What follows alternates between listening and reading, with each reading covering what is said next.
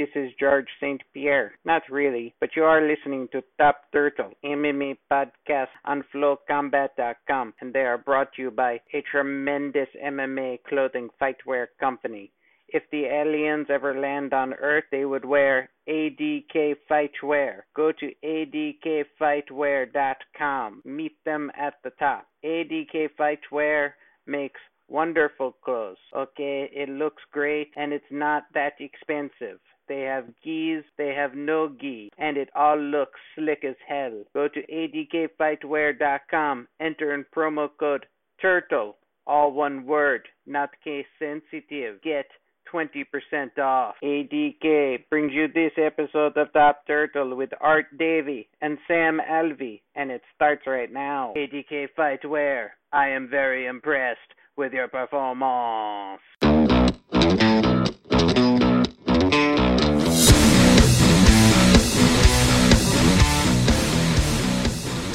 This is David Tremonti on FlowCombat.com with Top Turtle MMA Podcast, and I have the pleasure of speaking to the creator of the UFC and recent Hall of Fame inductee, announced Hall of Fame inductee for this July, Art Davie. Art, thank you so much for taking some time to speak with us tonight. Congratulations on being named to the UFC Hall of Fame. Take us through it. Where were you when you got word? Who told you? And what were the emotions like? Well, Dave, let me first say it's a pleasure to be on Flow Combat with you tonight. Always a pleasure. Thank you. And I've been really excited when I got the word. It was kind of a surprise. I get a call from my good buddy and partner in crime, Sean Wheelock. And I talk to Sean a couple of times a week. And he says, Art, I've got somebody on the phone who wants to talk to you. Now, I figured, Dave, that it was maybe a fighter that he had run into, maybe doing a victory show or Invicta. But he puts Ant Evans on the phone from the UFC. And I've known Ant for a number of years. And Ant tells me, Art, I've got some very, very good news. And then he proceeds to tell me that I am being inducted on July 5th into the contributors wing of the UFC Hall of Fame. Well, you could have knocked me over with a feather because I wasn't anticipating it, and I really didn't expect it was going to be Ant Evans on the phone, so I was stunned. And I can tell you that Ant was very excited about it, and so was Sean, and it took me a couple of minutes, Dave, to kind of recuperate and absorb it. People have said to me, we think you should have been in at one time and so forth, but I got to tell you, it was time, and it was the right time. And 25 years, the silver anniversary of the inaugural first show of the UFC, a great honor. And I'm really grateful and pleased that the UFC management has extended this honor to me. It is to be the top of the food chain in the MMA world is to be inducted into the UFC Hall of Fame. Couldn't agree more. And Art, I think... Listen, I've interviewed you now. I think this is our third or fourth interview. You've always been so centered about this whole thing. I feel like hardcore old school UFC fans were almost mad on your behalf, whereas you were kind of, I think reserved in the waiting game, so to speak. It only makes sense for you to go in. And maybe you already, kind of mentioned it and gave a hint of it, but do you think they waited for a, ceremonial type year like 25? Does it all kind of make sense now to you, or what do you think on the timing of it? Well, it does make sense to me. You have to give the UFC management credit for the evolution of the sport, the evolution of the brand. And I think time had to pass for them to be able to reach back into the past and to start to shine a light on some of the early pioneers. And I think that the timing, therefore, in my mind, was right. To come in the 23rd year or the 24th year, in my opinion, isn't as significant as to be inducted in the 25th year. Right. I was saying to a friend of mine, Dave, that I won't be around for the 50-year anniversary, but... Well, you never know. Well, you never know, but in all fairness, to be inducted this year is a great honor, and it just came, I think, at the right time and for all the right reasons. Yeah, absolutely. So going into the contributor wing, and obviously makes sense, this was the UFC is in no uncertain terms your brainchild. And I say this every time we have you on. I encourage any fan, a new fan especially, if you want to know the history, get the book. Is This Legal? It is a top 5 must read for any UFC fan. You co-authored it with your friend Sean Wheelock. And that'll obviously take you through the ins and outs of that first UFC event. But I did want to ask you, Meyerowitz is in, Joe Silva, famous UFC matchmaker through both the Zuffa era, and I think he came on during the Seg era as well. But who else would you say from those early years would you look to put into that contributor wing? Anyone else? Campbell obviously would maybe come to mind. Well, in my mind, I think you have to take a couple of things into consideration. Certainly, I'm very grateful for what Zuffa has done. Lorenzo Fertitta, Frank Fertitta, and Dana White. I've said in interviews that they took a wounded franchise and turned it around. They brought it into the mainstream, and quite frankly, if they had not saved the UFC, I wouldn't be standing on that stage in the Pearl Theater at the Palms Hotel and Casino on July 5th. So I give a lot of credit to the guys from Zuffa. They had the brains, they had the capital, and they had the management experience, and they did a great job. The other guy that I think is very deserving of being in the Hall of Fame, quite frankly, is Mark Ratner, quite frankly. Mark Ratner was one of the most respected executives in the state sanctioning body universe in the United States. And in 2006, Zuffa brought him on board as the vice president of government relations.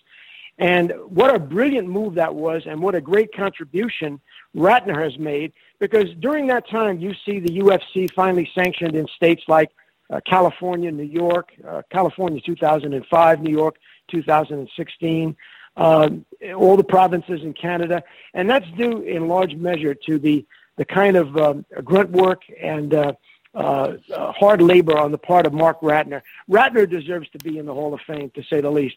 But there are a number of people that I could mention with honorable mention easily.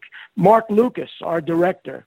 Lucas was the guy who created the style and the look of the UFC, using lighting, cameras, and graphics. He created the template that is still being used today.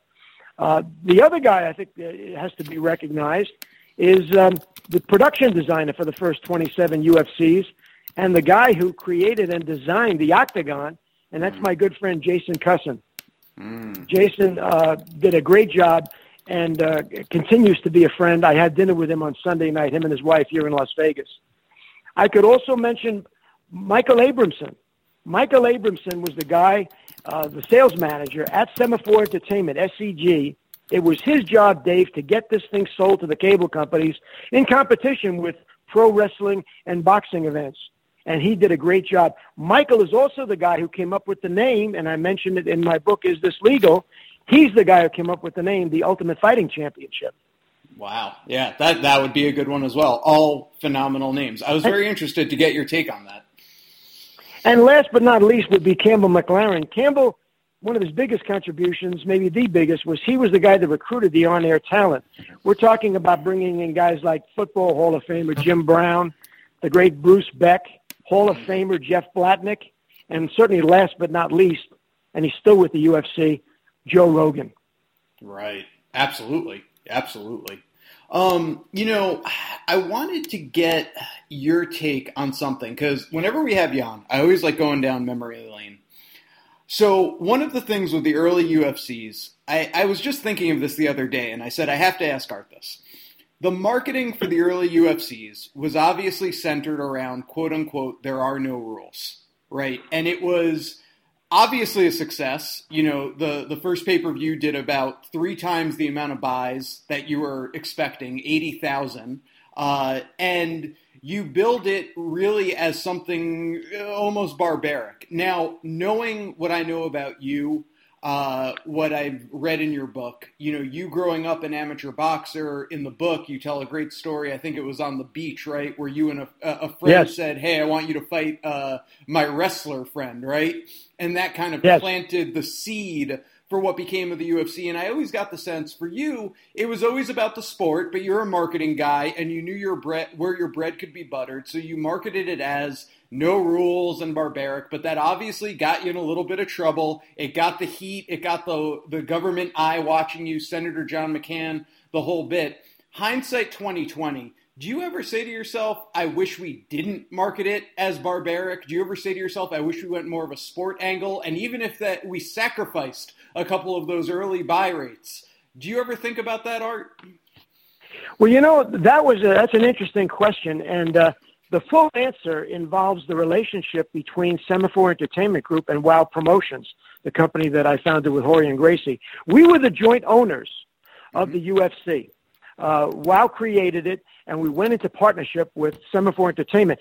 It was WOW's job to create the physical event, to recruit the fighters, to establish the rules, to establish the tournament format. Semaphore's responsibility was twofold. They had to provide production, and that's where Mark Lucas and our line producer, Michael Pilak, came in. And then they had to provide the marketing. Their primary responsibility was marketing, and ultimately Michael Abramson was going to have to be involved in selling that to the cable companies.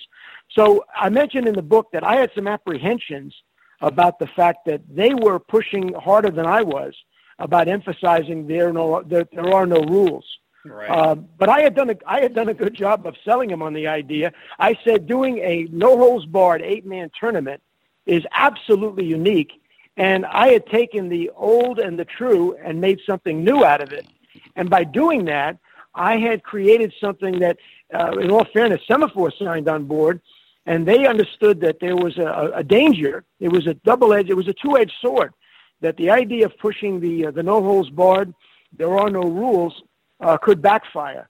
At one point, Campbell, in doing an interview, mentioned my fighter contract, which I had written, in which there's a phrase in there that the fighters were absolving the UFC responsibility, God forbid, if someone had been seriously injured or killed.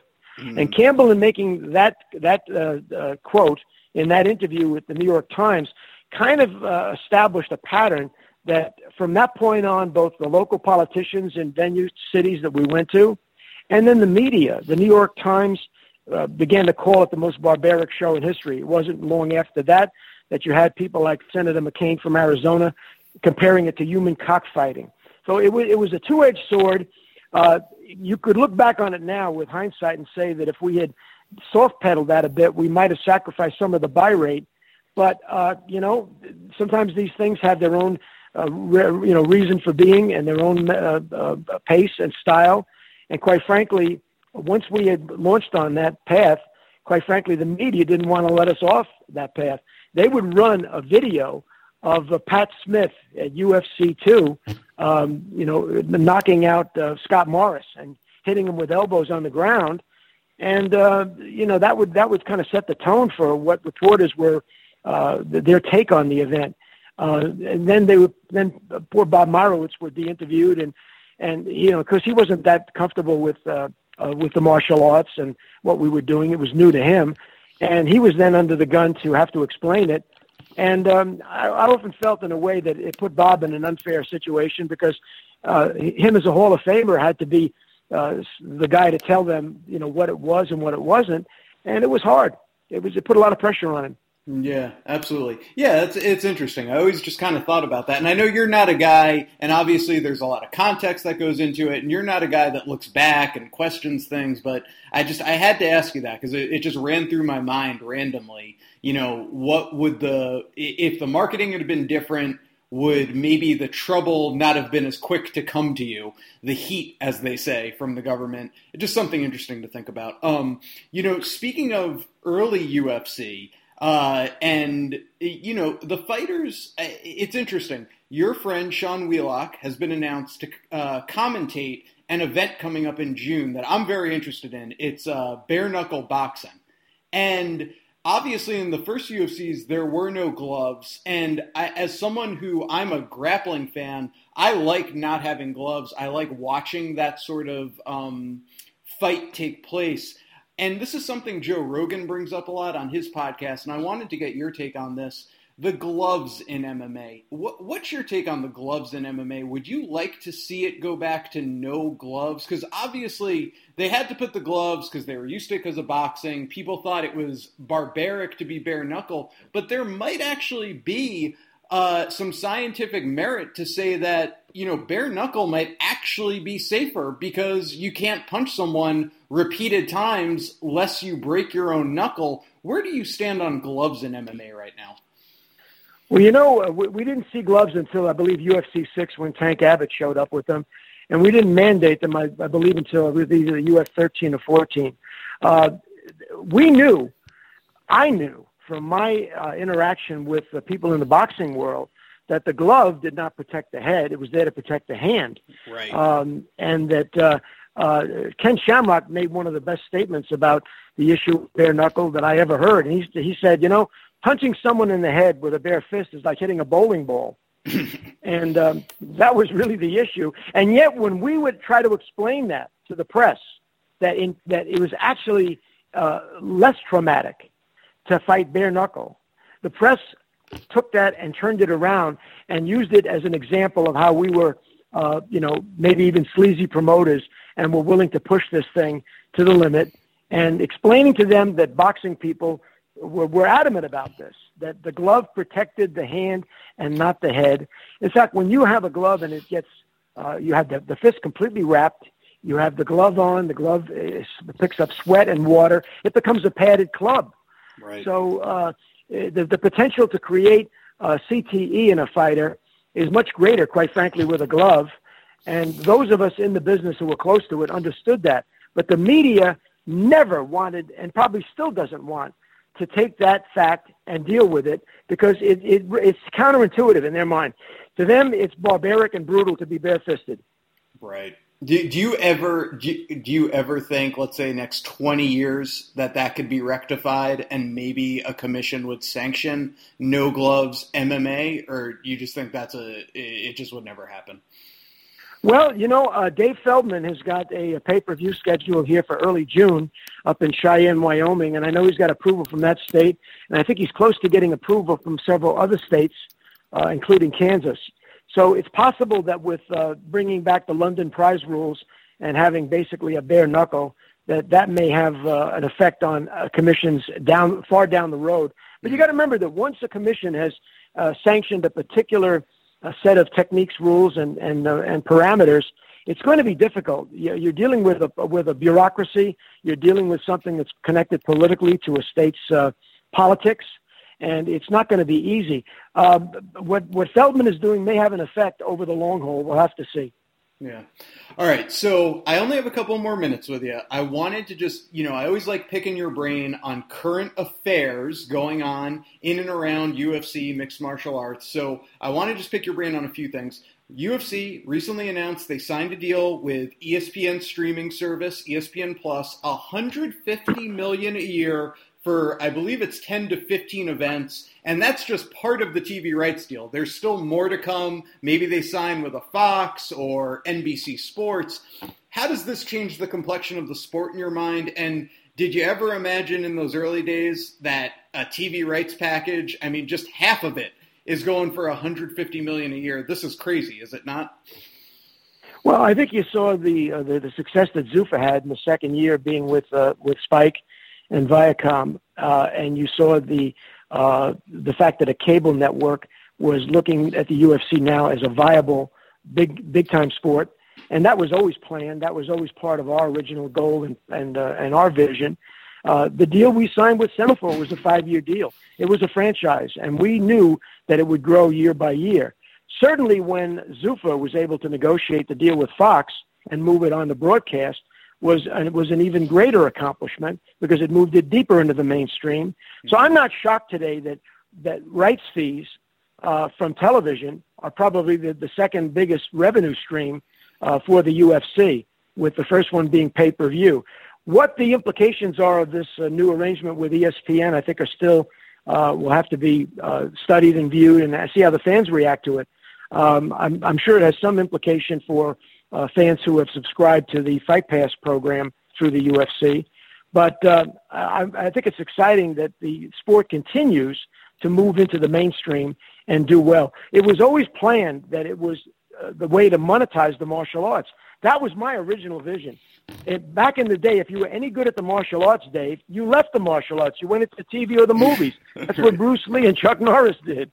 That's what Jean-Claude Van Damme did. That's what Steven Seagal did. There was no money in the martial arts. And on the local level, you were making a living teaching the martial arts, but you weren't about to challenge some guy across town who had a different style to see whose style was superior, because if you lost in a public bout, it would cost you students. The only way to monetize the martial arts and to bring it into the mainstream was the idea for the UFC. And the success of it over the last 25 years is proof that that original vision was viable. Yeah, absolutely. When you look at the rest of the landscape, what do you make of some of the other promotions? Your take, again, I don't need like the in-depth, so to speak, but just, high level, Bellator, Combates, you have Rizin sort of doing what Pride tried to do for the Japan marketplace. What do you make of MMA overall right now as far as the strength of other promotions? Well, you know who's got a great take on that, and I've been discussing it with him recently, is Sean Wheelock. Sean says, when you think about it, there's really two levels of MMA. There's the international level, and that's predominantly dominated by the UFC. Everything else, in a sense, is a local promotion. Even ONE FC in China, in a sense, is a local promotion. You could say that M1 is not, because they're willing to leave Russia and do now a show in China. But by and large, you've got these two levels and nothing much in the middle, quite frankly. Up at the top of the food chain would be Bellator and, of course, the UFC. But Bellator's numbers indicate that they are still struggling to create profitability for Viacom. And I think that we're going to see continued growth of the sport and the UFC over the next 10 to 20 years. In my opinion, it can only get bigger. When you think about the fact that other than soccer, what the rest of the world calls football, MMA is truly the international sport that appeals to young people on this planet. In the words of my good friend and Hall of Famer, Don Fry, it's the purest sport there is. So you can imagine, with the kind of enthusiasm there might be in England for soccer, for football, imagine if you had an event that truly becomes super international. You've got something with nationalistic support for. You've got fan support all over the planet. There are MMA fighters, amateur and pro, in places like Norway and Afghanistan and the Middle East. Yeah. In my mind, this can only get bigger. But we still see an awful lot of people on the local end of the business, whether it's Indianapolis or whether it's Florida, and you see a kind of a gap in the middle. I think Sean Wheelock is right about that, and I think that the growth of the international businesses are going to be something to watch. I think the UFC will continue to expand in places like India and China, and ultimately attracting fighters and fans in that part of the world is huge, because now you're looking at something with a base that's up in the billions. Yeah, that's absolutely right. China, India, and then even what they just announced with they're going to do the first event in Russia this September. And, obviously Russia, population 150 million citizens. I mean, and a lot of them fighters. It's a big step. You've got 350 million people in the Arab world, and I've become increasingly aware that there's a tremendous youth support for MMA in places like Jordan and the Kingdom of Saudi Arabia. So I think we're going to see MMA continue to grow internationally. And the leader in that fight, of course, is the primary brand, is the Coca-Cola of MMA, and that's, of course, the UFC.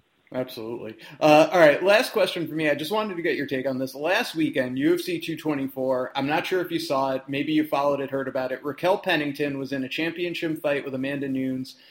In between the fourth and fifth round, she said to her corner, "I'm done." Her corner said, no, keep going. They obviously knew their fighter well. Did you follow that storyline at all? A lot of people reacted negatively to it, and I just had to pick your brain on this, Art, because from someone who's seen, MMA as we know it, the UFC from UFC 1, and all like kind of the wild, wild west fights from back in the day. What did you make of that situation with a corner just, kind of pushing their fighter to fight through it to the fifth round? Well, we saw that back in the day in the early UFC, and there was a general feeling. I remember Big John McCarthy and I would discuss it. The idea that in many cases the corner wasn't the best judge of what was right for the fighter. In their desire to see the fighter win, they would push the fighter beyond a point where maybe the fighter should have gone. But that's what the big change in the UFC started after UFC 3. And who made that change was the fighters. They began to cross-train. I remember that Kimo Leopoldo showed up at the Gracie Academy after UFC 3 wanting to be trained in jiu-jitsu. So early on, there was a movement from the fighters to change the sport. They began to cross-train.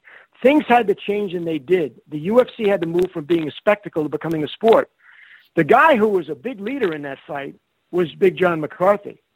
He saw that it had to evolve before most of us, including me, did. John was really a leader in that. My fans mostly know him as a ref, but back in the day, Big John was the UFC's conscience. He was the only one who could tell me to shut up, by the way. And from 94 through 1997 as UFC commissioner, I drafted the UFC rule book. But it was John McCarthy who wrote most of the rules. Fascinating. Well, Art, we always like catching up with you.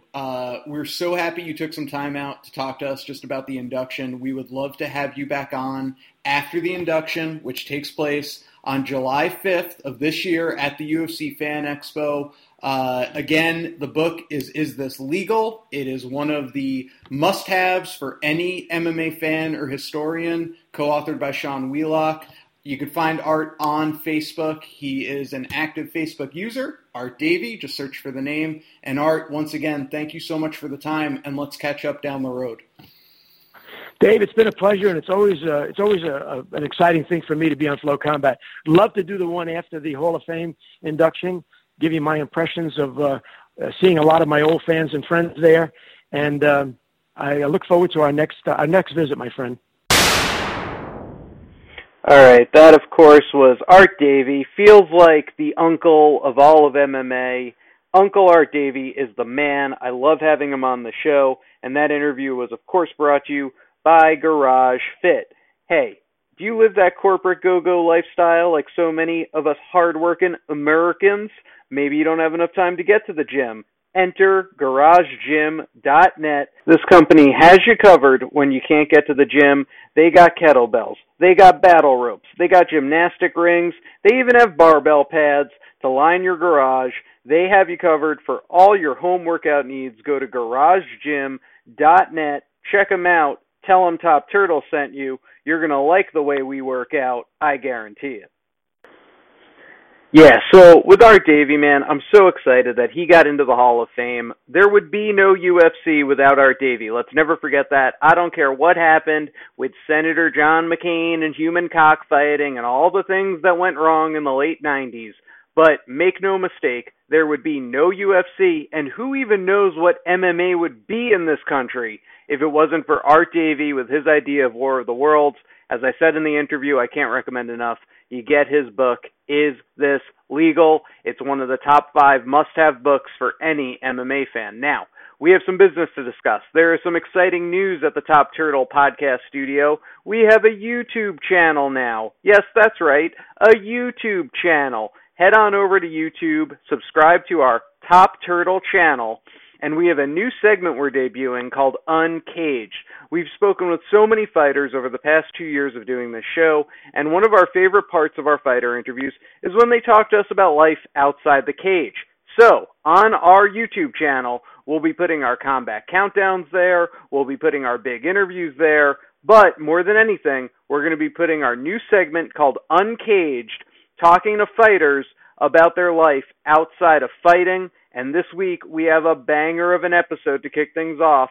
It's Sam Alvey talking about his guilty pleasure movies in life. So, I will play that interview for you right now, but do me a favor, head on over to our YouTube channel, support the show, subscribe to our YouTube channel. It's youtube.com, search for Top Turtle. You'll find it. I think you guys are brainiacs and can handle it. Top Turtle on YouTube. Subscribe to that. And here's what we're going to do for our subscribers. We're going to have a little contest. Subscribe to our channel, screenshot you subscribing to the channel, and hit us up on Twitter at Top Turtle MMA, showing us you subscribed, and enter a chance to win a signed copy of a Stipe Miocic photo, signed by the man himself, winning his title. It's a badass photo, a badass giveaway we're doing. So, if you show us and prove that you subscribe to the channel, you can enter a chance to win a Stipe Miocic signed autograph photo. Pretty cool if you ask me. We've done these giveaways before. We always appreciate your support, and it's our little way of giving back. So, without further ado, I present a new segment on Top Turtle Podcast. It's Sam Alvey, Uncaged, and I'll play that for you right now. But don't forget to go to YouTube and check it out there as well. Sam Alvey, hit it. Today we're going to officially launch our newest segment. The segment is called Uncaged. In it, we take the fighter out of the fight, and we take him outside the cage. Today we're looking at life outside the cage, and we are talking to smiling Sam Alvey. So, Sam, seeing as you have a wife and kids, you've probably been forced to watch some movies you didn't want to see, and because you're a human being, you've probably accidentally liked some of those movies. So, Sam, we want to know today, what are your top 3 guilty pleasure movies? What do you got for number 1? All right, well, I like musicals for some reason. I don't know why. I love musicals. And Moulin Rouge, that is one of my favorite movies of all time. Ooh, Moulin! I don't know how it did in the theater, but I love it. So Moulin Rouge, so definitely a more of a critically acclaimed movie than most that would probably be on a guilty pleasure list. However, maybe not exactly what we're expecting for a cage fighter. Probably wouldn't love Moulin Rouge.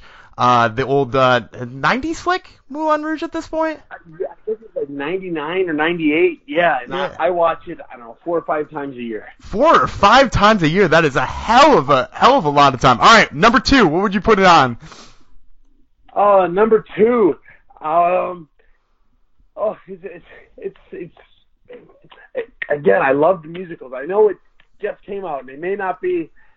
It's not fighter-ish. People like the movie, but I probably shouldn't. But the new The Greatest Showman, it did well. People liked it, but I know I'm not supposed to, being as I'm a guy and I'm a big badass fighter and all that. But I loved it. Well, you know what, too? I listen to the soundtrack. I listen to the soundtrack 2-3 times a week. I watched it. I mean, I bought it the day it came out. I watched it. My kids love it. My kids know the whole thing, and they're only 4, 3, and 1. Well, if we're talking about a badass movie, though, that a fighter shouldn't like, and you have to go into the musical genre, I would say one that's led by Wolverine is okay for a fighter. No? Yeah, I hope so. I hope I don't have to turn in any national IDs or man cards or anything. I love it. All right, so number 2 was The Greatest Showman, and then number 3. All right, I've been bending your rules a little bit because I've been picking good movies that I just shouldn't like but do. So I'm going to bend a little bit. The Fast and the Furious movies. I understand they're all terrible. The writing's bad, the acting is no good, and all that. But I have watched all of them many times. I don't know why I like those terrible movies, but I do. I like them a lot.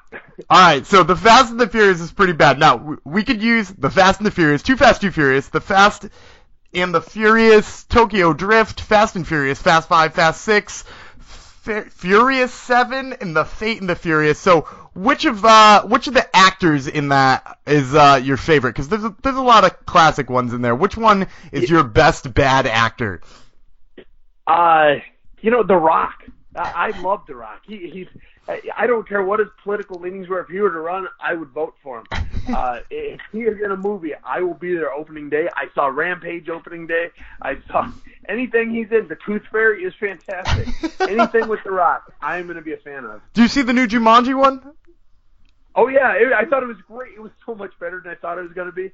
I thought it was going to be terrible. I thought it was going to be kind of hokey and just cashing in on a big name. But that movie was fantastic, almost better than the original. Yeah, I went in with low expectations, but I did like the new Jumanji movie quite a bit. So once again, recapping here for Mr. Smilin' Sam Alvey, his 3 favorite guilty pleasure movies are Moulin Rouge, The Greatest Showman, and then any of the Fast and the Furious. Sam, thanks for the time, man. Hey, thank you so much for having me on, my friend. All right, so there's our new segment on YouTube. Head on over to youtube.com, subscribe to Top Turtle. We really appreciate it. And, of course, we're not going to let you leave without a UFC preview.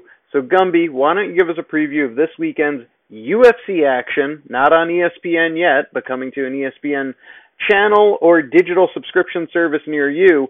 Hit us up with your picks for this week and get us out of here, Gumby. This UFC Fight Night preview in Liverpool is brought to you by Garage Fit. Look, we can't all get to jiu-jitsu and get a high-quality workout at our local gym at the same time. We've got lives. So, the beauty of this is that Garage Fit has got the hookup for you. If you go to garagegym.net right now, they've got all the stuff you need to set up a high-quality workout in your garage, whether you need plyo boxes, heavy ropes, or weighted vests. No matter what it is you need for your high-quality workout, Garage Fit has got it. So, once again, head on over to garagegym.net and pick up what you need for that high quality workout. So my 3 picks this weekend for UFC Fight Night in Liverpool are going to be Darren Till. I really like him, even though maybe he came into this fight originally as a huge underdog, and now he's a favorite. If you're out there betting, you might feel a little skeptical betting on him as a favorite at -120 on most sports books. But I really like Darren Till here. I think the pressure gets to Stephen Wonderboy Thompson. Even though he's a counterpuncher, he tends to fall behind in the cards a little bit, or at least that's what we've seen as of late. So I'm going to go with Darren Till here at -120. My second favorite fight of the night is Jason Knight versus Makwan Amirkhani. I'm going to go with the underdog here, Makwan Amirkhani at +135 to Jason Knight's -155. While I like Jason Knight as like a more well-rounded fighter, his boxing looks a little bit better than Amirkhani. I think Amirkhani's a little bit more creative on the ground, and I think that's where he gets this done tonight. And speaking of creative on the ground, the other fight I really like is Eric Spicely, who's got a sick ground game. Plus, I'm a sucker for a Northeastern local. He's fighting Darren Stewart here. Spicely, the -185 favorite on most sports books versus Darren Stewart, the +160 underdog. Like I said, I like Spicely for his creativeness on the ground, whereas Darren Stewart has shown he's a talented puncher, but he tends to lack what he needs to make sure he fends off the submission. So, once again, those 3 fights for you. Darren Till over Stephen Wonderboy Thompson, Makwan Amirkhani to score the upset over Jason Knight, and Eric Spicely to get it done against Darren Stewart. And that's going to do it for this episode of Top Turtle MMA Podcast on FlowCombat.com. We'd like to thank our 3 sponsors, ADK Fightwear, Dead Frog Brewery, and Garage Fit. We'd also like to thank our guests for today's show, Art Davey and Sam Alvey. Thanks for popping by. And remember that if you really, really enjoyed the Uncaged segment with Sam Alvey this week, there's going to be plenty more where that came from on our new YouTube channel. So make sure you head on over there and subscribe. Once again, this was Dave and Dan with Top Turtle MMA Podcast on FlowCombat.com, and we are out.